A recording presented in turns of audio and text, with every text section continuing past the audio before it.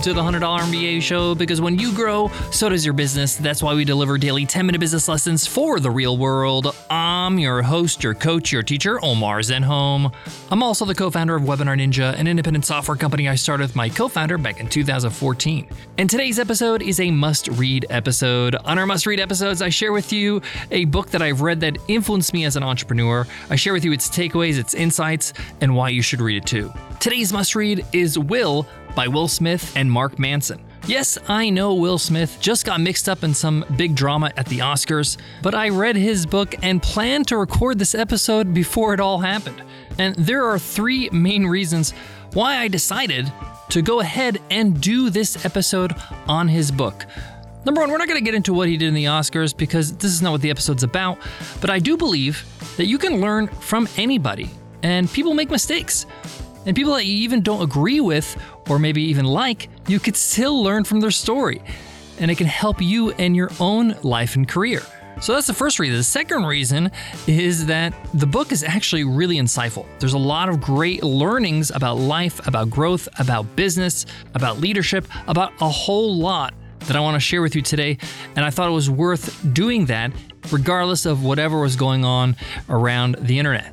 And the third reason is that this book is actually co-written with Mark Manson, who is a great author in his own right. He's the New York Times bestselling author of The Subtle Art of Not Giving an F, as well as his book as We're All Effed. So I was really intrigued by how he influenced this book and how it was delivered. So in today's episode, we're going to stick to the takeaways, the learnings, and how it can help you and your business. There's a lot to cover. Can't wait for it. Let's get into it. Let's get down to business.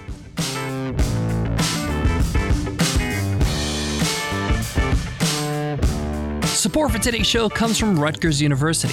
For me, vouching for Rutgers University is a no-brainer because I went to Rutgers. Listen, the growth of technology has generated increasing amounts of data, leading to a demand for individuals skilled in analytics.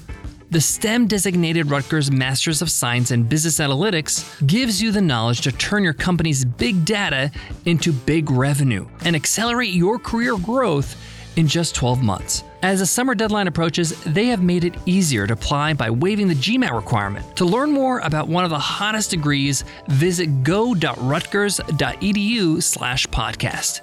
That's go.rutgers.edu/podcast.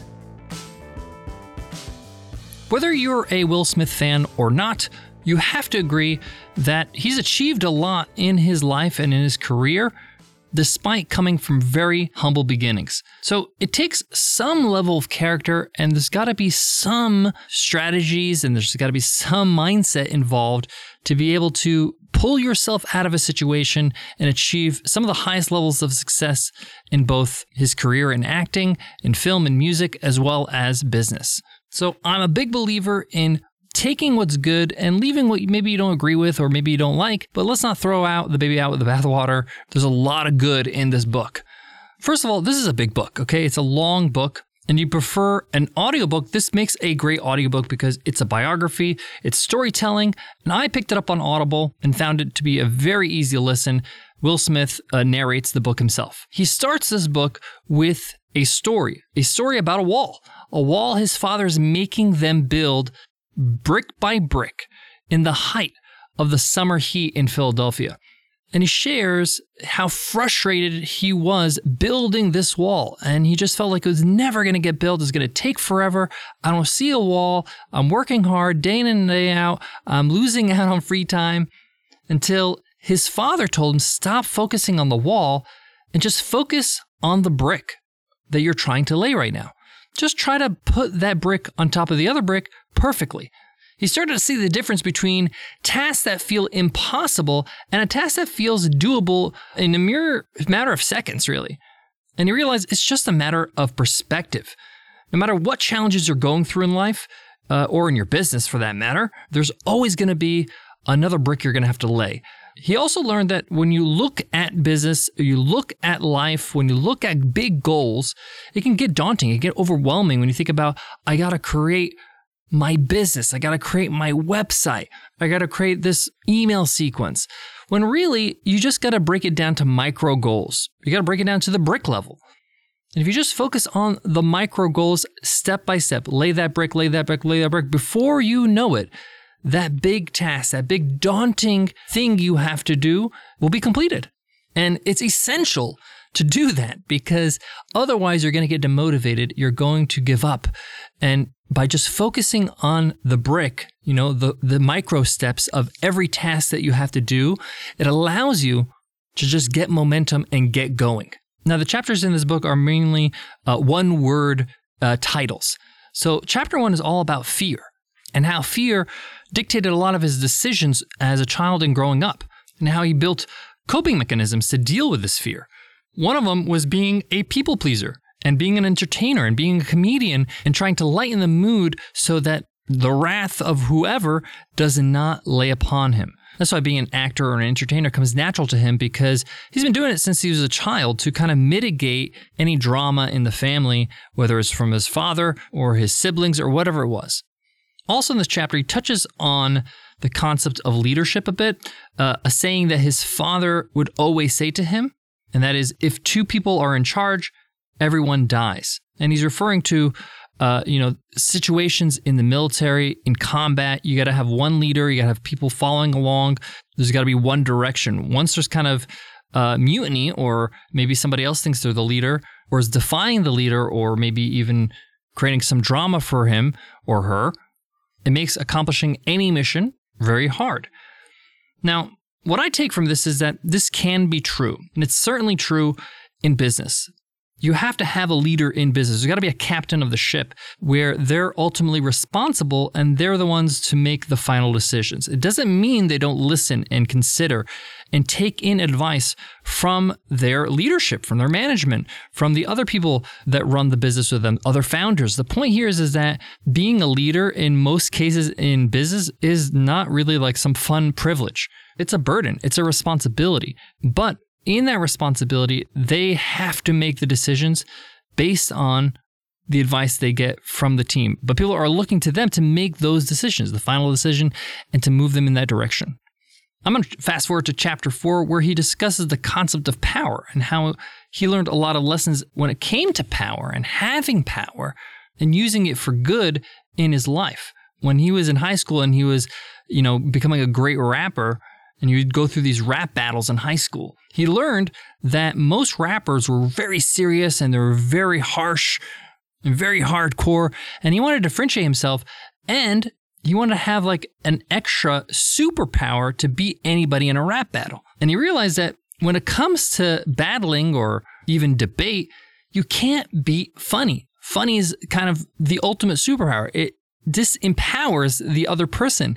People laugh at whoever's delivering the joke, and they get all the power through the laughter. And therefore, he became one of the funniest rappers of his era. And he used that power and that funniness throughout his career to gain credibility, to gain momentum, to be able to get more opportunities as an actor, and also negotiating deals as a business person. He also talks about the power of confidence, and confidence doesn't come from nowhere. If you feel not so confident in an area in your business, in your life, one of the easiest ways to get confident is to become proficient in it, to learn about it, to research, to read a book about it. Once you understand something, once you have a good grasp on something, you feel strong about it, and you no longer feel like it's a weakness.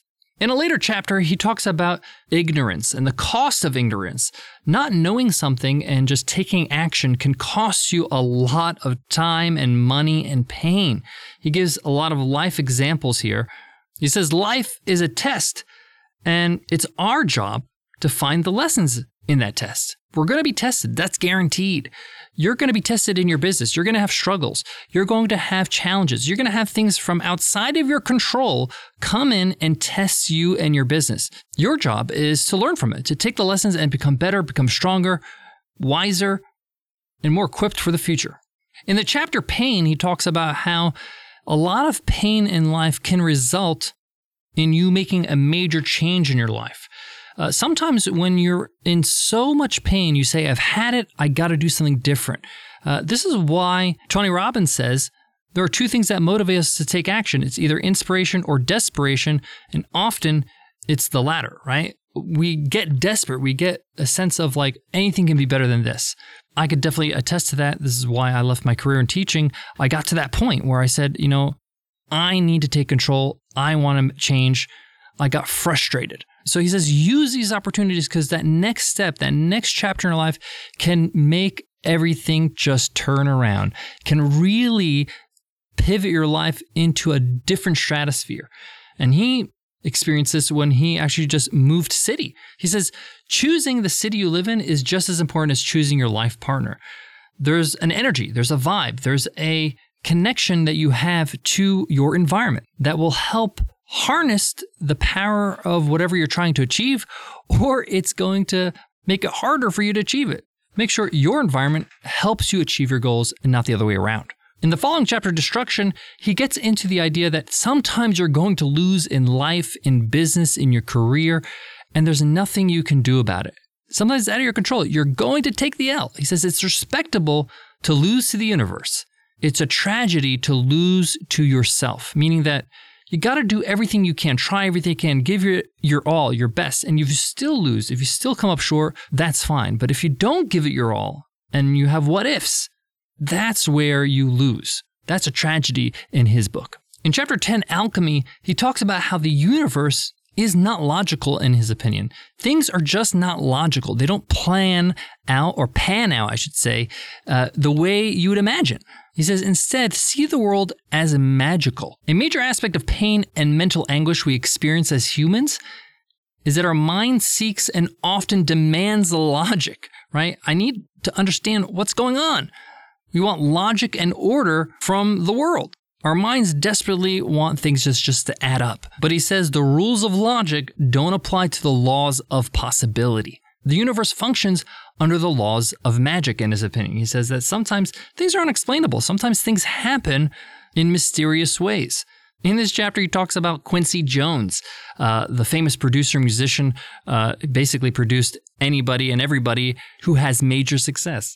And he talks about when somebody just does what they're good at, naturally good at, they become magical. And the example he gives through story after story is Quincy Jones. And I'm going to leave you to explore those stories yourself because they're absolutely magical. One of my favorite chapters in this book is called Adaptation. He says change can be scary, but it's utterly unavoidable. It's the only thing that's guaranteed in the world that things will change, whether it's a small change or a major change. He says if you're unable or unwilling to pivot and adapt yourself to the fluctuating tides of life, you'll just not enjoy being on Earth. Life is really going to be hard for you. The capacity to adjust and to improvise is arguably the single most crucial and unique thing that humans do. We're very adaptable. And if we don't continue to adapt, depending on our circumstances, our environment, what's going on in the market, in our business, what's going on with our team, our employees, all that kind of stuff, we're asking for trouble. I got more on today's must-read, but before that, let me give love to today's sponsor. Support for today's show comes from our very own Webinar Ninja. What if you can gather potential customers or clients into a virtual room and show them what makes your product or service so great? What if you can bring potential students for your online course or training program together and give them a win to show how effective a teacher you are? What if you can meet with new customers and help them get the most from what you sold them so they can keep coming back for more? What would happen if you could just connect with your audience, live and in real time? Well, you can with Webinar Ninja. Webinar Ninja lets you create high-quality online lessons, presentations, and sales events in seconds. Once you're live, the insanely user-friendly studio lets you forget all about the technical stuff, and you can just focus on your audience. With tools for chat, sharing files, presenting clickable sales offers, and even inviting attendees to share their webcams, there's never been a better way to create the deep connections that create customers. And now, you can do it all for free. Just head to webinarninja.com and sign up for a free plan with Webinar Ninja. Get all the benefits of live online teaching, coaching, marketing, and selling with the easiest to use webinar platform ever designed. That's webinarninja.com for a 100% free plan. And I'll see you inside the community.